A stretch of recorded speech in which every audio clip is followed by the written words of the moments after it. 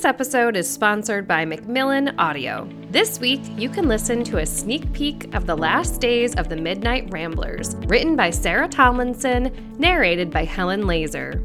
Mari stared back at her, enraptured not by her beauty, but by how real she seemed. She had lived in the world in a way Mari never had, without the filter of a book, a computer, a glass of wine, a certain ironic detachment. There were faint lines around Anka's dark eyes. She looked tired. She had earned it. She had loved, married, birthed a son, seen the world, inspired how many songs?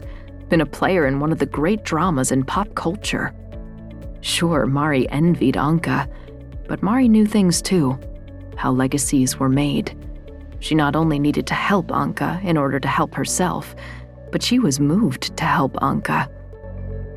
Start listening to The Last Days of the Midnight Ramblers by Sarah Tomlinson now, wherever audiobooks are sold.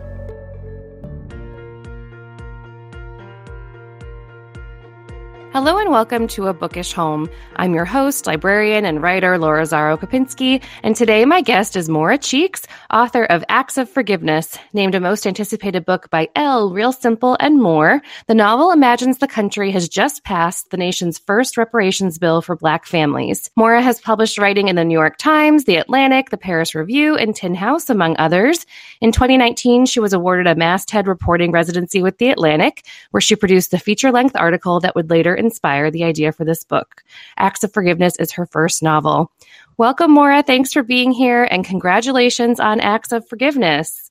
Thank you so much for having me. I'm excited to be here. Yes, this is just such a phenomenal read, so thought-provoking. It was one of those books where I, was reading, and at the end, the book wasn't out yet, and I was just ready to just tell about it to everyone I know. But then also I'm like, but it's a tease because they can't get it yet. But I loved it and was reaching out to your publicist, just being like, thank you for sending it. It was so good. I was so drawn in by these characters. I would love to hear a little bit more about the book and really just sort of the world that the book imagines. Yeah, I started writing the book in 2019 after I had recently finished an article about the racial wealth gap for The Atlantic.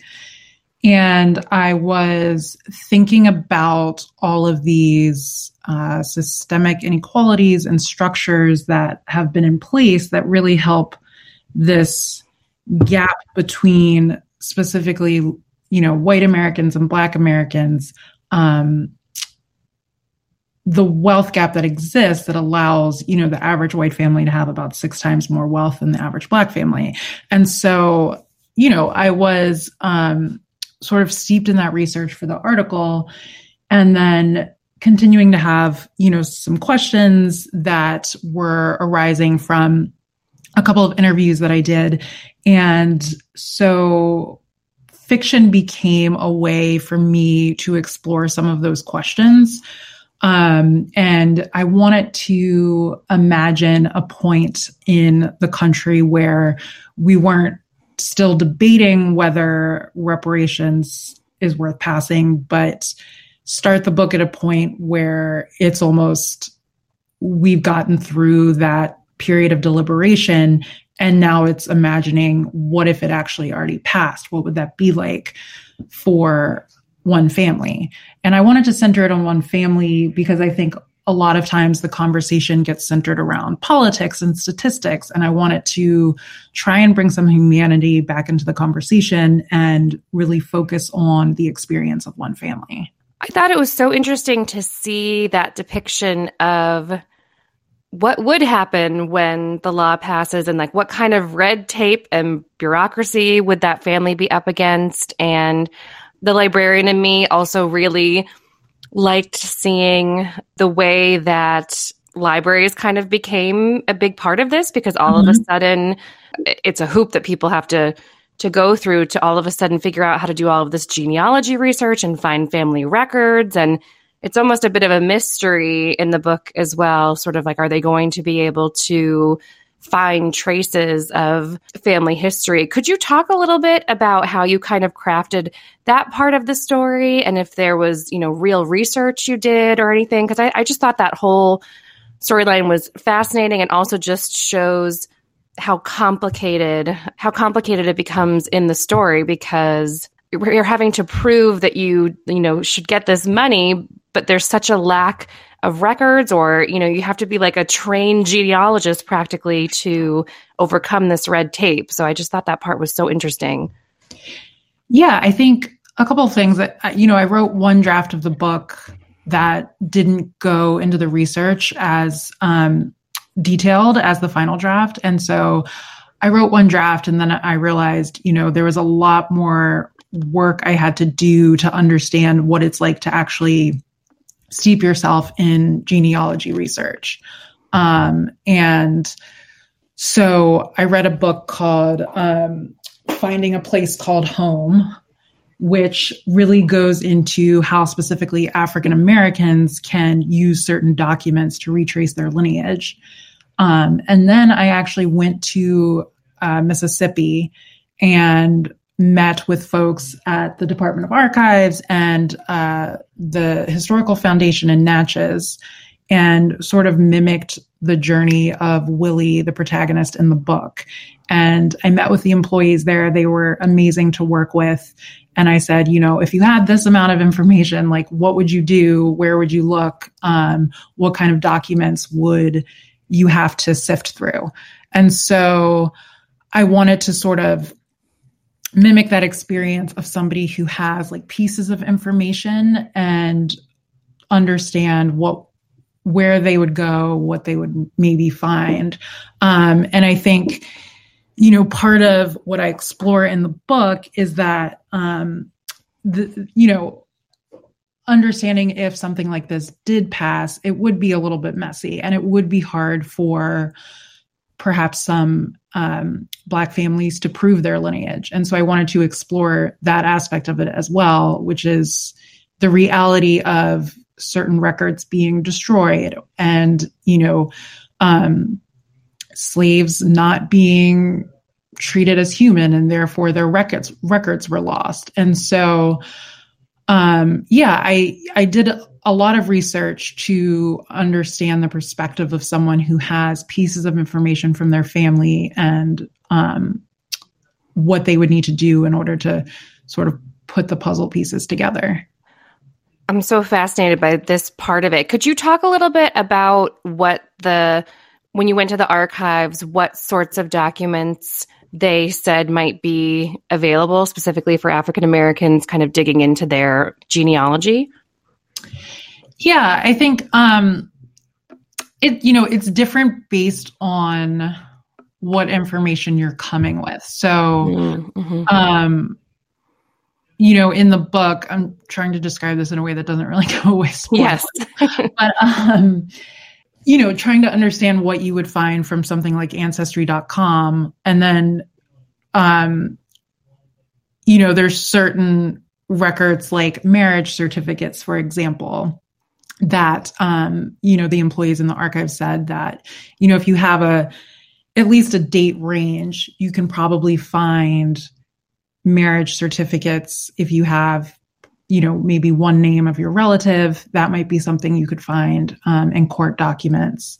A bill of sale that records perhaps if your ancestor was a slave, that might come up if you know the family that they were owned by.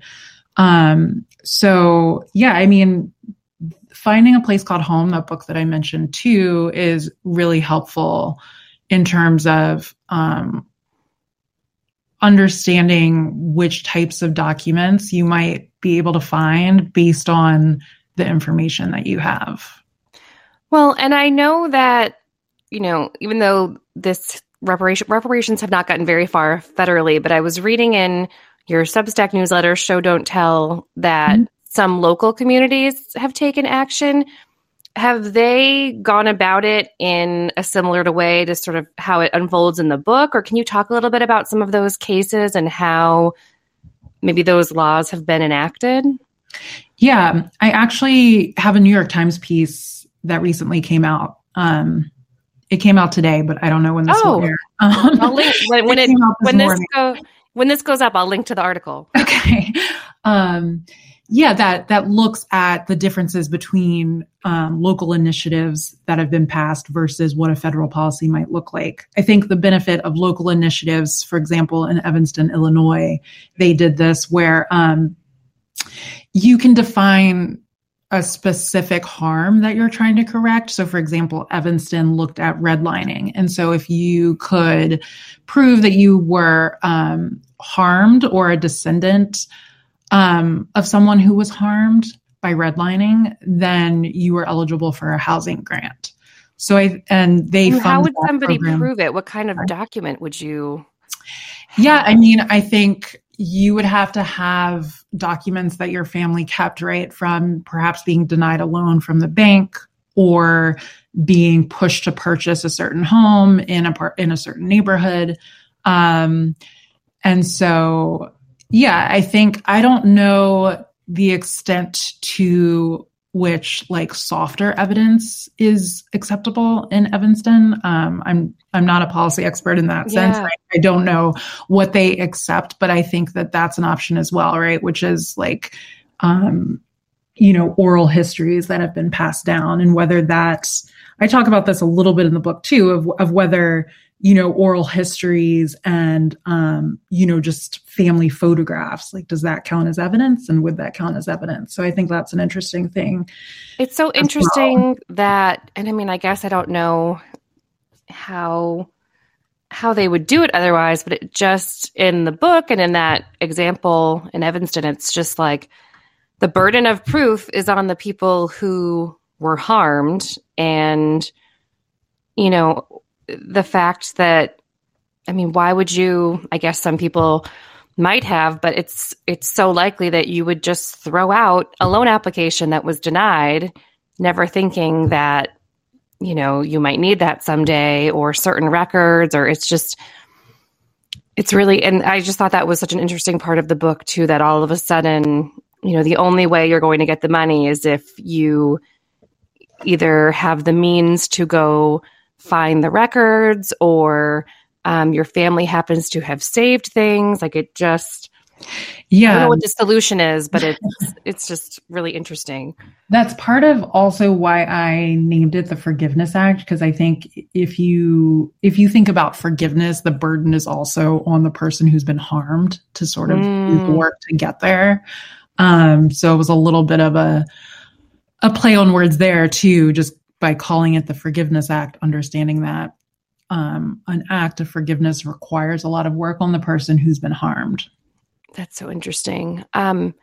Well, it's a book that, right when I heard the premise, I was so interested to see how this was going to play out, and, what the experiences of the characters were going to be. And I'm just wondering, was your path to getting an agent and a publisher speedy? Like, as soon as they heard the idea and kind of where you were going to take it, was it a quick path to like getting signed and everything? What was your road to debut like, I guess?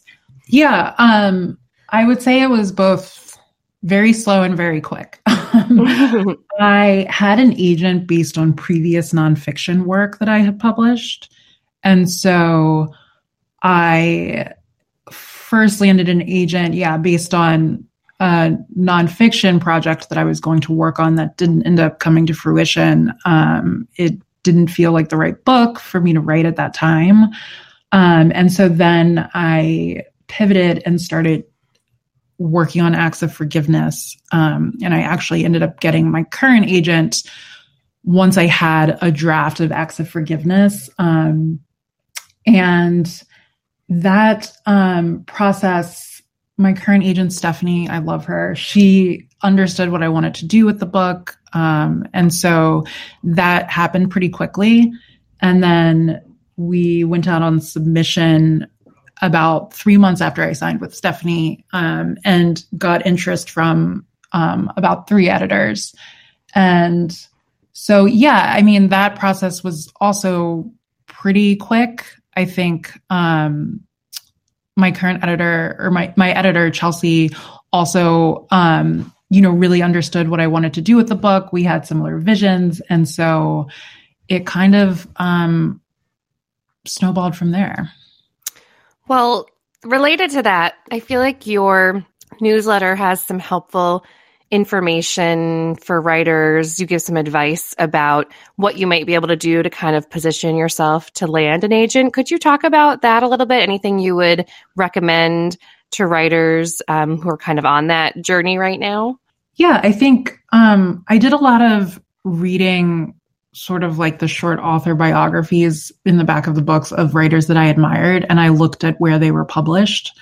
And I tried to make a list of like, okay, well, this author got published here. And so let me try and pitch this outlet. And so I made a short list based on dream outlets, sort of modeled after authors that I admired. And so I think the best advice I can give is just try to build credibility based on your craft. So whether that's like publishing short stories or publishing nonfiction pieces that are in line with the subject matter of your project, I think that will help you stand out when you're going to query agents to just say, I've written about this, or I've been published X, Y, and Z. I think agents just get so many emails that you need to have some way of differentiating yourself that lends credibility to your work. Do you have any, so it's making me think of it because of you saying that the New York Times article is coming out. Are you sort of approaching promotion in a similar way? Because I feel like with this book, it seems to certainly lend itself to maybe getting readers' attention through different, articles or essays and things. Is that kind of part of the promotion plan for this? Yeah, I think it's a tough line, right? Because I'm not a policy expert. And so right. I think, I'm writing about things from the perspective of being a Black woman and then also studying this for the book and studying it for my Atlantic piece. And so, yeah, I think that's part of the promotion piece, but a lot of it is, it's both writing about, reparations, but also writing about craft. And so finding a way for the two to coincide. So in the New York Times piece, it talks a little bit about federal versus local reparations, but also why I chose to explore a federal reparations program in fiction, as opposed to a local reparations policy. So I think I'm trying to find ways for the two to sort of coincide, understanding that I am definitely not an economist or a policy expert. I write fiction. Well, craft-wise, is there a part of the book that you maybe had the most difficult time with, like getting the structure right, or like was revision a bear? Is there a part that was particularly challenging in the actual writing process? I did a lot of listening to NPR interviews and previous presidential speeches to get a sense of the cadence of speech. I think something that was a little difficult from a craft perspective is that you have sort of minor characters relaying pretty big pieces of information, which I think that's pretty common in a lot of sort of political novels, because your other option is to have the protagonist be a politician or something, right? So I think I did a lot of thinking about how people receive pretty momentous information via the news, right? So I tried to sort of mimic that experience. And then obviously, I started writing the book in 2019, and then 2020 happened where everything in the world was turned upside down. And then suddenly we were actually getting a lot of information from the news in a way that we hadn't been when I first started writing the book.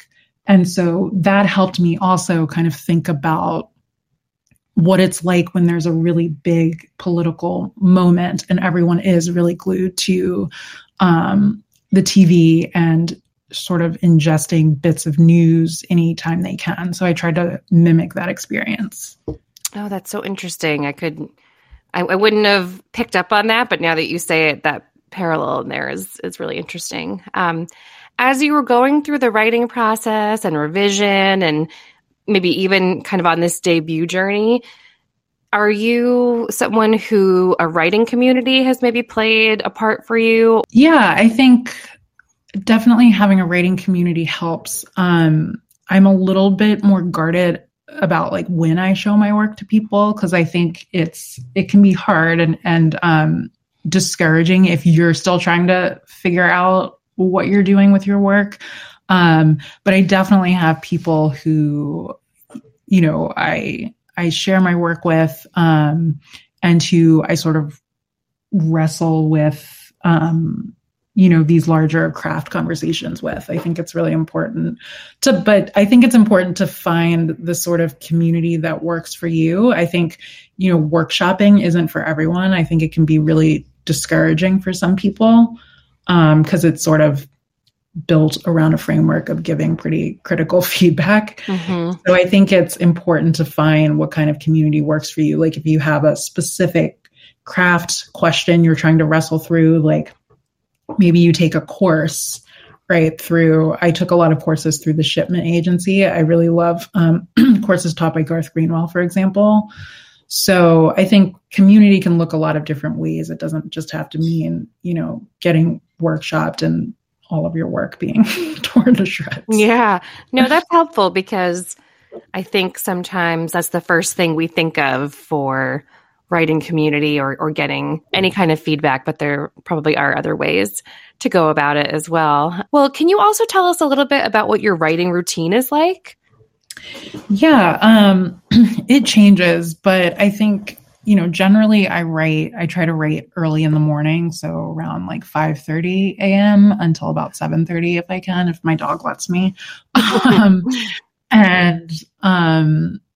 Yeah, and then I will use sort of later in the day for research or revision, but I try and get a good chunk of my writing done, my creative writing done early in the morning, because I just feel like I edit myself where I'm a little bit less critical.